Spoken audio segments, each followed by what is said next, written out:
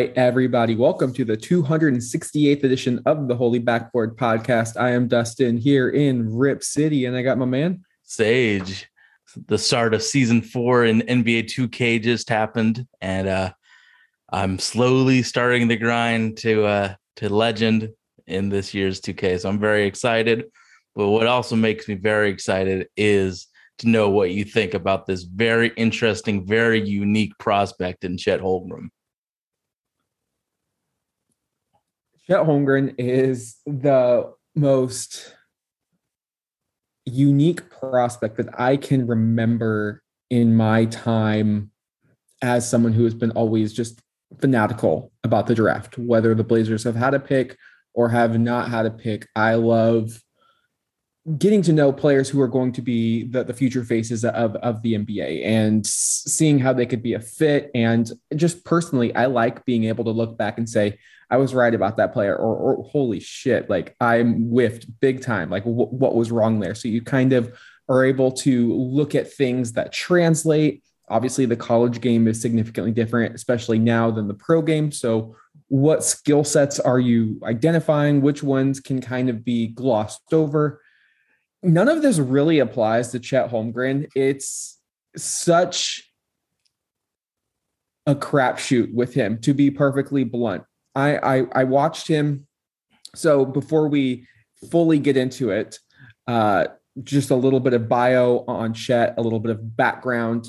So Chet Holmgren plays at Gonzaga University. He's a forward center there, 7 feet tall, 7'6" wingspan, 195 pounds. He is a little bit older than most first-year prospects. He is 19. He will be 20 by the time the draft comes around in June.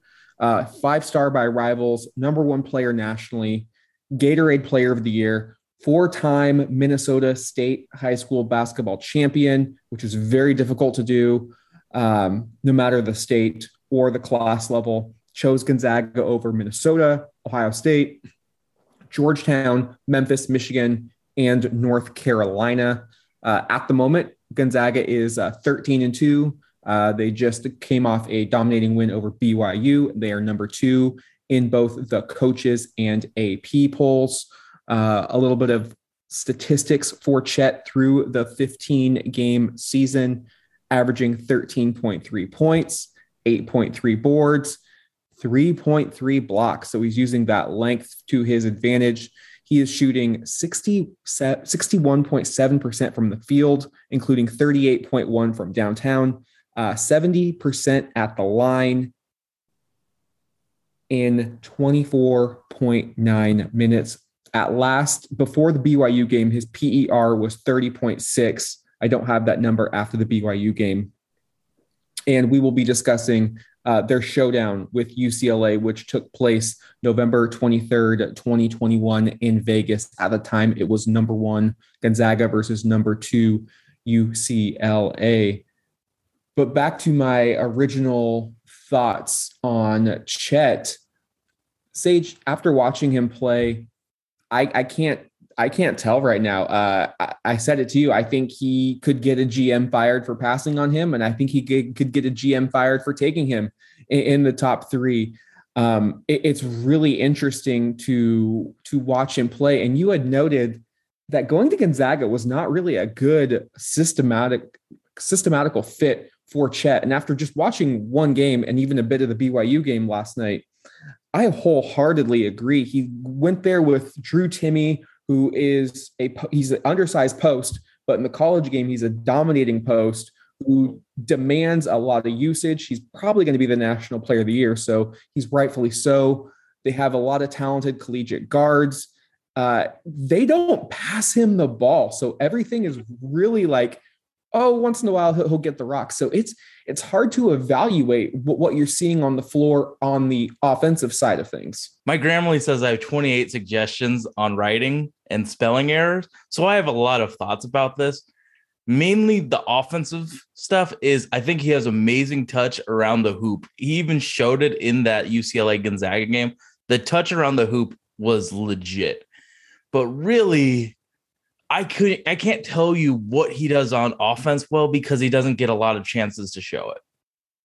His playmaking looks okay. He makes the right pass and the right read, but he doesn't get the ball enough to really show it. He has a narrative of being able to hit the three. It's such a small sample size that I can't really give you good information on, is he a good 3-point shooter? The form looks really slow, but it's good. What I have the most opinion on now currently is his defense. I think it was glaringly obvious that UCLA's game plan was let's bully Chet. They used their center. You saw that on the first play of the game. 6'11" Miles Johnson backed him down with ease on the first play. And then I think 2 or 3 minutes later into the game, he faced up and bullied his way into free throws. Well, here's how I felt about it. They tried to bully him, but he would get pushed back initially. Have we talked about it? You talked about his weight, but like he looks frail and skinny. And, you know, for a shot blocking big, and honestly, he might be one of the best shot blockers I've seen in a long time. You kind of think of them to look like Oscar Tshiebwe, someone we talked about last week, like super muscular and could jump out of the gym. Chet looks like a frail basketball player. When he was getting bullied, I felt like he got pushed back, obviously, because of the center, but he would get back into position and make the center close on a contested shot. He knows how to deal with his body. He's dealt with his body more than anybody in the past. So he absorbed the contact and then got right back into position. So even though they tried to bully ball him, I think that it might have worked in the first few plays, but it didn't work overall because I think he was one of the biggest reasons the Gonzaga had that humongous lead is because they kept trying to put their center or Jaquez in against him in the post. And Chet just showed such discipline in post defense. I mean, we can talk about a lot of stuff. That post defense for a 7-foot 190 guy was really, really impressive. Yeah. And this goes back to the point I made earlier about what skills are going to translate. And I would argue that while he did show discipline and UCLA was not able to bully him, I would say, to kind of play devil's advocate, UCLA doesn't have a lot of skilled bigs who, even if they get to the rim, they're going to know what to do with the basketball. Maybe their first initiation was, oh, I'm just going to put my shoulder down, but then I don't know what the hell I'm going to do. Like, I don't think that's going to work against Joel Embiid, Nikola Jokic, Yusuf Nurkic. Who stops any of those players? No, that goes. That's what I'm saying is the talent at the NBA level. They're going to be stronger and they're going to know how to finish. So I still am extremely concerned about his weight. That's going to be the thing between him staying in the league and not. Like, exactly, because I was looking back through former players who were tall and my perception of them being pretty skinny coming into the draft. So to reiterate, Holmgren, 7 feet tall, 7'6" wingspan, 195 pounds. Did you hear them say like 8 different weights during that individual broadcast? It was like 7 foot 180, 7 foot 190, 7 foot 185. Yeah, I mean, the official metrics are 195. And I went back to the time of the draft to look at some players who similar skill sets kind of came in as tall and lanky prospects. And he's pretty significantly underweight by quite a bit. You look at Giannis, 6'10", 7'3" wingspan, 205. So Giannis, even as skinny as he was, had 10 pounds on him. Porzingis was 7'1", 230 with that 7'6" wingspan. Rudy Gobert, 7'2", 7'9" wingspan, 238 pounds. KD was the one that I was kind of thinking of a lot because he couldn't bench press the 185. That was the big knock on him coming out of Texas. 6'10", so a little bit shorter, but he still has 20 pounds on him at 215. And so I looked at Kevin Durant, and there was an article in the Oklahoman probably a few years ago that detailed how he was able to put on the weight. So he went from 215 in 07. He got up to 223 in 09. 231 in 2011, and 237 in 2013. So he gradually was able to bulk up and still maintain his skill and agility. There was a few others. Dirk was 6'11", with that 7'4" wingspan, but he was at 237. LaMarcus Aldridge, who I remembered vividly as a rookie, just had those long arms, so skinny, but he was even 234, which surprised me at 6'11", had a similar wingspan. Jermaine O'Neal, right out of high school in South Carolina, 6'11", 226. So he's got 30 pounds on him. Bol Bol, who I remember watching at the University of Oregon, 7'2", 210, 7'7" wingspan. So that's a pretty similar body type, because Bol Bol had the 2 inches. So it makes sense why he was 15 pounds heavier. The only player that I can think of was 2 drafts ago, Pokashevsky, 7 feet tall, 190, and he's struggling in the league because he's not able to put on the weight. So my biggest concern with Chet Holmgren is the weight, and if he's going to be able to add that weight to his frame, because some frames you can look at a player and say, yeah, he can fill into those shoulders, into those hips, and he's going to be able to maneuver. You also don't want him to put on too much weight too quickly, because as Blazer fans have all seen with our big men, Greg Oden, you don't want to put a lot of weight and stress on joints when a human being is that tall. So there is going to be, I think the most important hire, whatever team drafts Chet, would be a strength and conditioning coach, a nutritionist, someone who is going to be able to help him grow. Because when I look at Chet, I see an NBA 3. If I'm projecting him to be a center, I don't like him as a prospect. I think is it the Lowry Markkanen type of 3, like with Cleveland? He needs to be able to stay on the perimeter, shoot that 3, and that's why I talked about Gonzaga not running a lot of attempts. Oh no, it's awful for him. Yeah, I want to watch him catch and shoot. Like we've seen him dribble, we've seen him block in his length. You mentioned his shot blocking being extremely impressive. I think at the next level, what I was more impressed with was his ability to close out on the defense. Oh yeah, you remember the play against Juzang in like the first 12 minutes of the game where he was able to use his length and lateral quickness to cut off angles on all Pac-12 player in Johnny Juzang.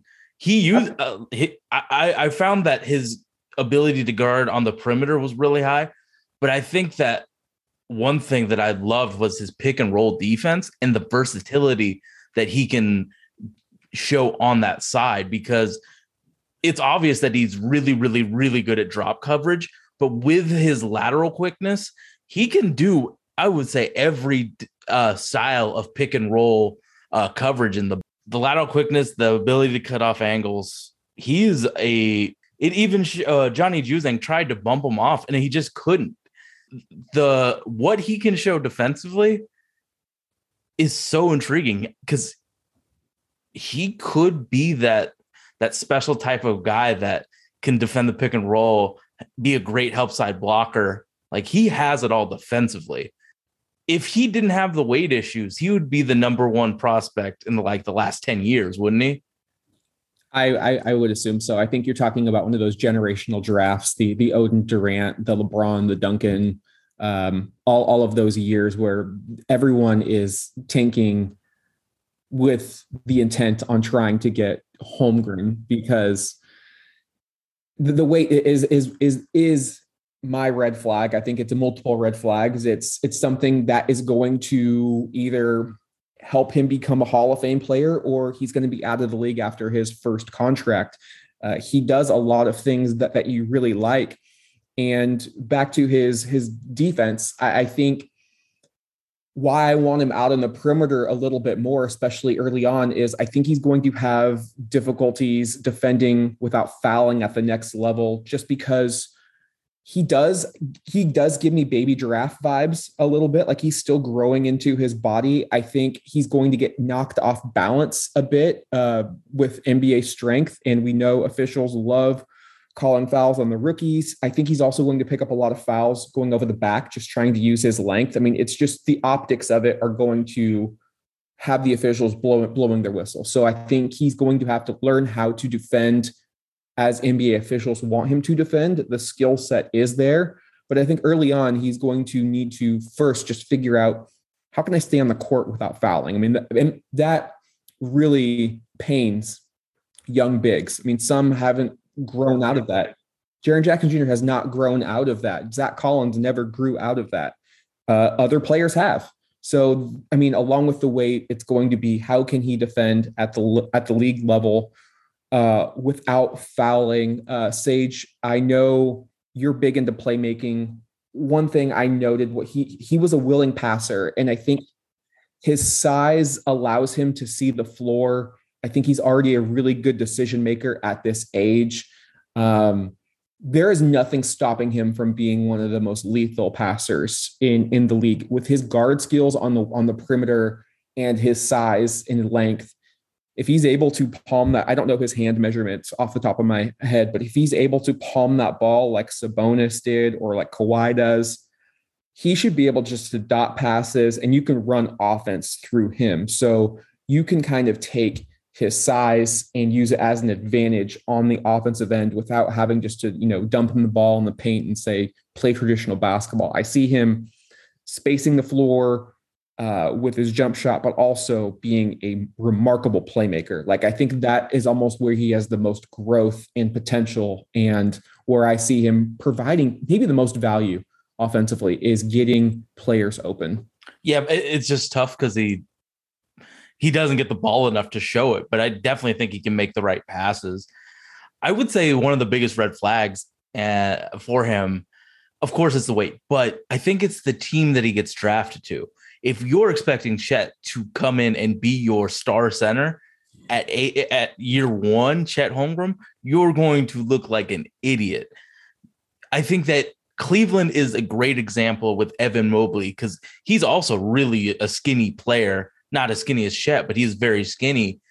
To have a big guy with Evan, I think him being there the first year shows that this works when you have a very rare, potentially transcendent guy.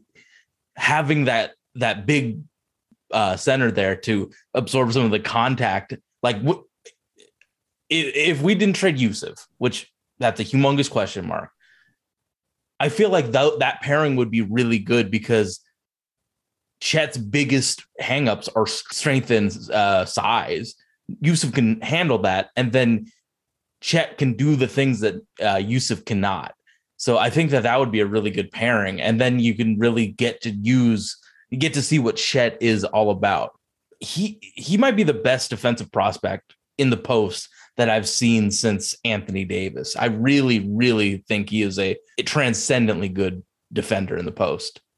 For reference, Evan Mobley is 7 feet tall as well, but he's also 215. So he has 20 pounds on Chet. So that was just for reference there. And I think that's kind of what people are asking. You got to get at least 215 if you're Chet. You have to put 20 pounds. But it has to be safe and responsible. Like, he can't just start eating McDonald's. It does. It has to be safe and responsible. But I just don't think he's going to be effective until he can get to 210 at least. Like, right now, he's going to. Is year one Chet going to be ineffective?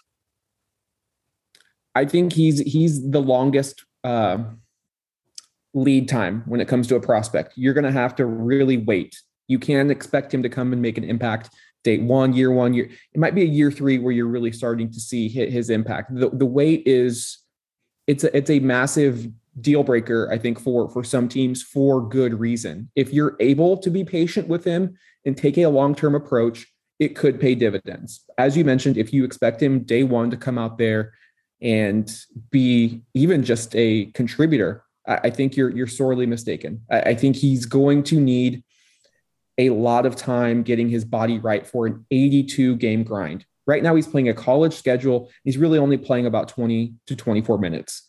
And that is, we've already heard players talk about the adjustment from the collegiate amount of games to an NBA season. And those are players who are league ready right now physically. When you're not physically ready, he's going to need to be brought in off the bench, probably in bursts. because you don't want also his body to just take a massive beat down every single night, and then he's not really able to grow naturally. So whoever gets him really has to think about this from a long-term thought process on how Chet can grow. So it's a huge reason why I'm so torn on whether I love or hate this prospect. But there are those flashes of brilliance that you see. The rebound where he gets really the rebound and takes it coast to coast for the dunk. Yeah, he had two plays that really stood out to me. Like he had that rebound where he pulled it down, dribbles coast to coast, laid it in. It was a bit awkward, but it's still a 7-foot player making that move. So it's impressive nonetheless. Then he had a play in the second half where he blocked a shot, came off the ball, help side, grabbed that board, handled it up court, went behind the back into the paint, and finished with a really beautiful 2-hand slam. Those are the plays that get the scouts and get the general managers really hyped up and kind of validate his stance as, a top 3 pick. So it's not just like you see a tall player out there. It's a tall, skilled player who I think in the long term could be the best player out of this draft class. But you mentioned it. He has to go to a team that's willing to take the long haul, take the long-term approach with him. And I think it's going to be a team that has some beef inside that can handle the team's strongest player. I think he's better going up against shorter, powerful players because like we saw when UCLA tried to put a shorter, powerful player in there, he was just able to block it. But if you get size and power, that's where he's going to struggle. So I would keep him on the perimeter, at least until he's able to bulk up. He's still nimble. Like he's not super athletic.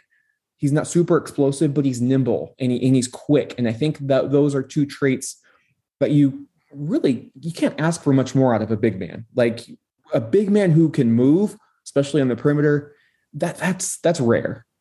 Anticipation, especially in that UCLA game. I thought he was super, like his rotations were so crisp. And it was because he noticed what the other 4 players were doing and anticipated where the help needed to be. The IQ that he shows defensively, honestly, like I get handling with kid's glove. I think he will be a rotation player year 1. Maybe not starter quality like 30 minutes, but I think he can be a good a rotation player his rookie year with the intelligence and the defense. I think that's a team that's smart enough to put him with the right players around him. I think he will be a good rotation player year 1. So we are speaking of the UCLA Gonzaga game. It was back on November 23rd of this past year in Vegas. 1 Gonzaga, 2 UCLA. Gonzaga rolled 83-63. They jumped out to a 20-point lead at the half and really never looked back. In that game, in 28 minutes of action, Chet Holmgren had 15 points, solid 6 of 8 shooting, 2 of 4 from downtown, 6 boards, 4 blocks, 1 steal, and only 8 shot attempts, which was 4th most on the roster, which goes back to our point that maybe he could have went elsewhere to get a little bit more exposure, or maybe it was the perfect situation for him because Gonzaga's hiding really anything glaring and he's not hurting his draft stock. But selfishly, from somebody scouting and trying to project him, I wish there was a little bit more opportunity. He doesn't even get to be the lone center on his team. No. Like they always try and put him with somebody big. So you miss out on the post touches. And I was really impressed by that touch around the rim. Like I could definitely see him doing some high level like floaters and stuff to get to the rim against like a legitimate shot blocker.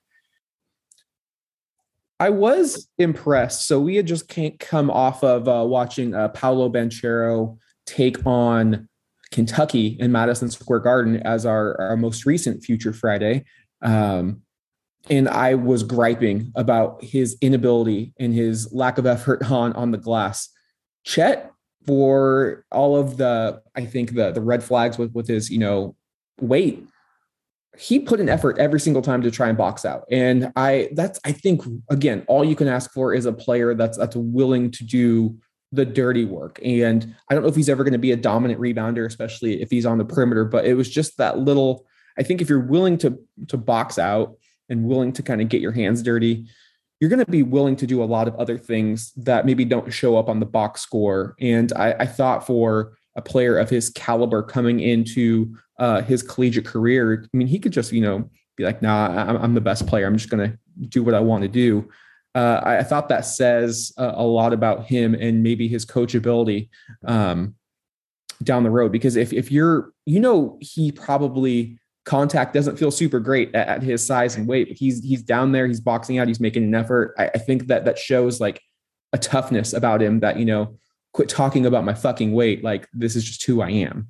And then there's those people, and I'm glad we haven't mentioned it yet, but there's those people that worry about injury issues with Chet, but he hasn't ever had a real major injury. There's guys that look like Adonises compared to him that have had major injuries. We've seen it with Jusuf Nurkic. Chet's hurt his wrist once and was out for like 4 games.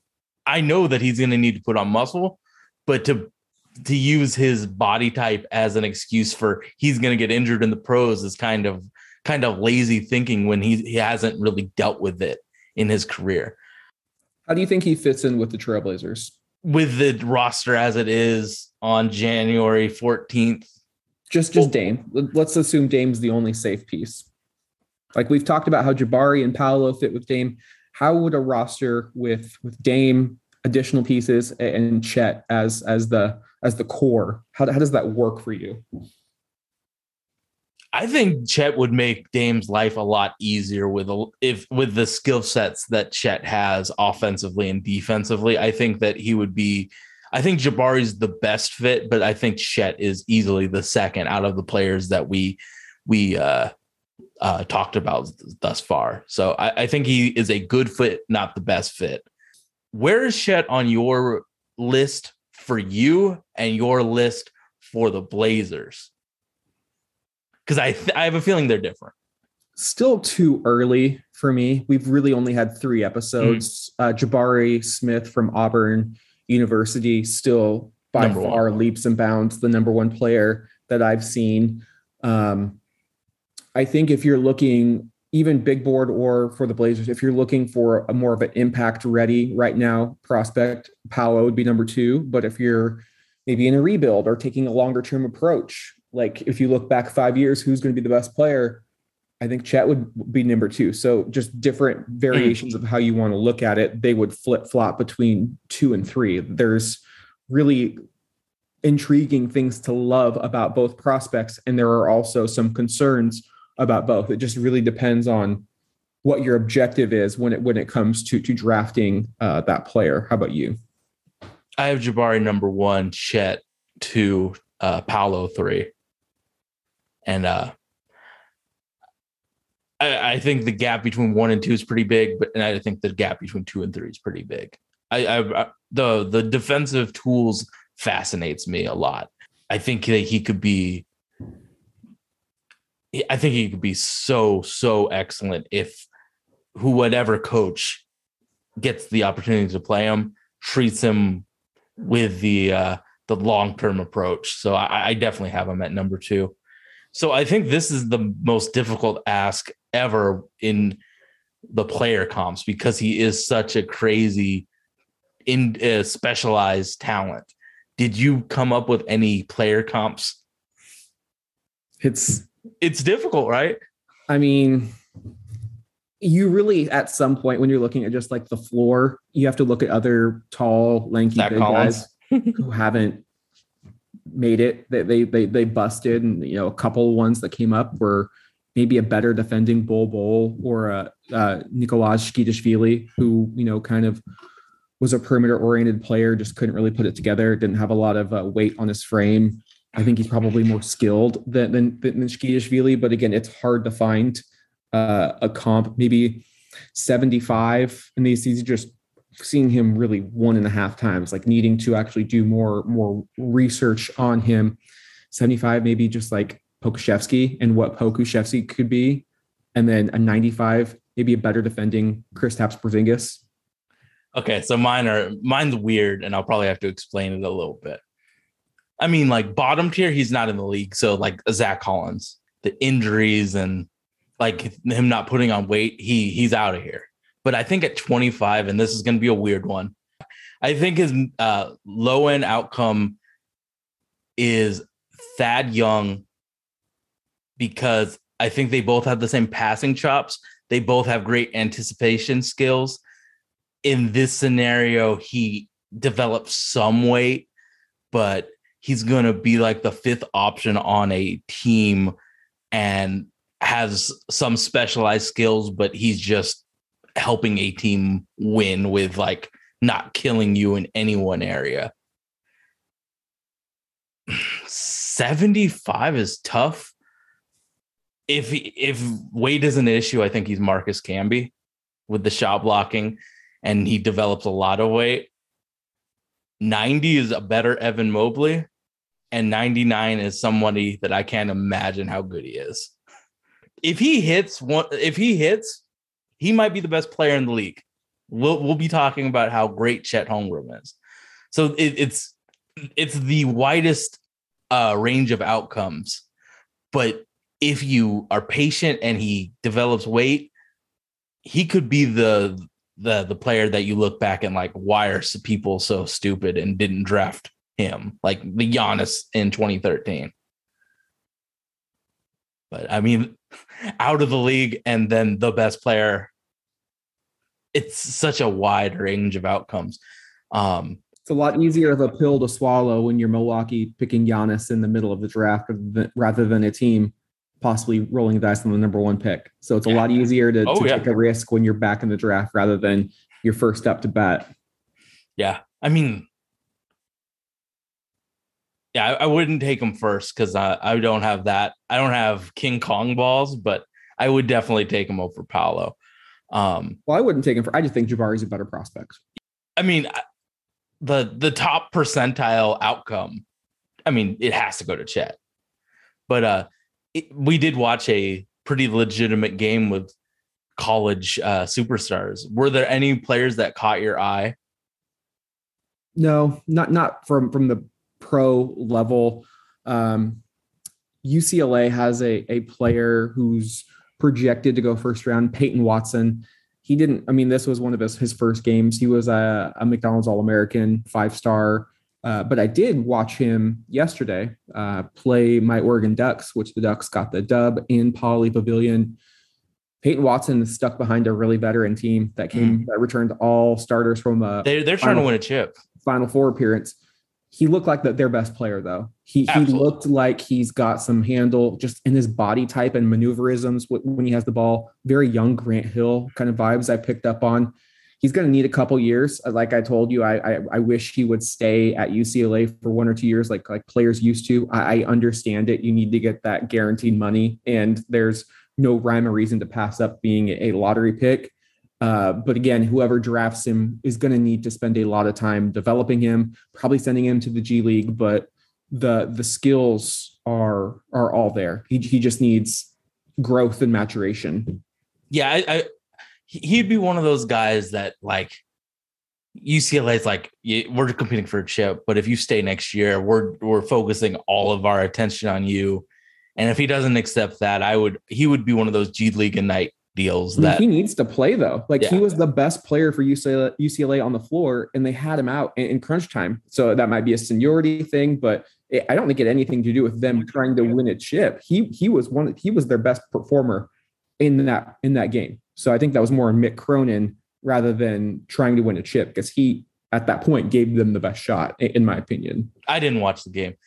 Is there anybody you would take outside of Peyton Watson on that UCLA team in the first round? Watson's the only potential guy that I like. Jaime needs to either be able to shoot really well or slash really well, and I haven't seen that. And then Johnny's kind of in 2000s, he'd be pretty cool with the mid-range, the ISO mid-range.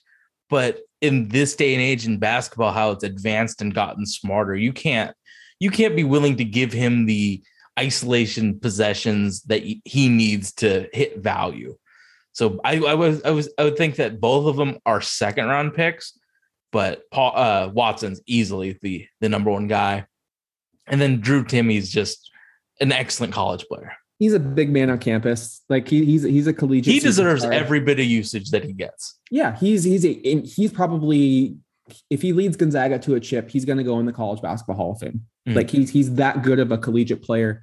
When I think of really good collegiate players like Christian Laettner, like he just had all the skill set to dominate that level of competition. I just don't know if he's athletically gifted enough to play on the perimeter, which he's going to have to do in today's NBA. Like you look at a guy at Iowa last year, Luka Garza, Big Ten Player of the Year. He had to really, really slim down to really even get drafted. And even then, I'm just not certain. Like there's a peak for every player and where they can kind of cap out at. I think he's extremely skilled in Drew Timme, but sometimes you just can't teach lateral quickness and mobility. Teams are going to find you. They're going to put you on the perimeter. He can't play in playoffs. They're going to make you defend. I mean, if you're looking for a Blazers comp, look no further than Caleb Swanigan, who was, again, the Big Ten Player of the Year. He was a really good passer. He was an extremely skilled player, had the mid-range shot, had some good post moves. He got to the league. The defenders were a little bit bigger, stronger, faster. The post moves were negated. And he was never known as the most mobile. So they put him out on an island and you couldn't play him. Like it's just today's NBA. If it's in 2000s, the 90s, I think Timmy's a lottery pick. Mm. Nembhard kind of interests me because I saw him do some high level dribble combos into shots that went in. But then I looked deeply at like his statistics, and he's only gone to the free throw line 12 times this season. And one last stat about Chet that I recently saw: when he's on the court, he hit the defense allows 48% on the floor, and when he's off, the opponent shoot 57. That just shows the defensive skill set that Chet has. So, do you have anything else to say about this very interesting, very, very specialized prospect? No, other than keeping an open mind. We'll probably have a couple more episodes on the rest of the big three. I think it's pretty. I mean, it is January, mid-January. The draft doesn't happen until June, but I would be very surprised if anything changes in regards to Jabari, Paolo, and Chet being the consensus at the top three of the 2022 NBA draft. Just continue to be on the lookout every Friday. We're going to pivot now to some of the more premier wings coming up in the NBA draft, whether that's Johnny Davis at Wisconsin or Jaden Ivey from Purdue. So be on the lookout. I tweeted out from the Holy Backboard account some of the primetime games that were on television. So if you want to do your own research, do your own scouting, Thursday was a fantastic day, which for basketball, Thursday the 13th. I mean, there was BYU and UCLA, Arizona, Colorado, Oregon, UCLA, along with, our Blazers taking on the Nuggets. So it's just that wasn't as fun. Hey, it was the one game I got to watch, so I tuned in. So whatever you want to do. I mean, it's cold outside. The coronavirus is kind of throwing a wrench into everything again. So stay safe, stay inside. Bone up on your knowledge. Lots of games on FS1, ESPN, ESPN2, CBS, all of those. And it's only going to pick up. We're probably just about a couple months away from March Madness, about 6 weeks away from the conference tournaments. Just one last piece of, caution. Don't put all your stock into that one game you watch in March Madness. That's why it's important to kind of look throughout the course of the season, see how they're able to perform, and kind of form your own opinions on these guys.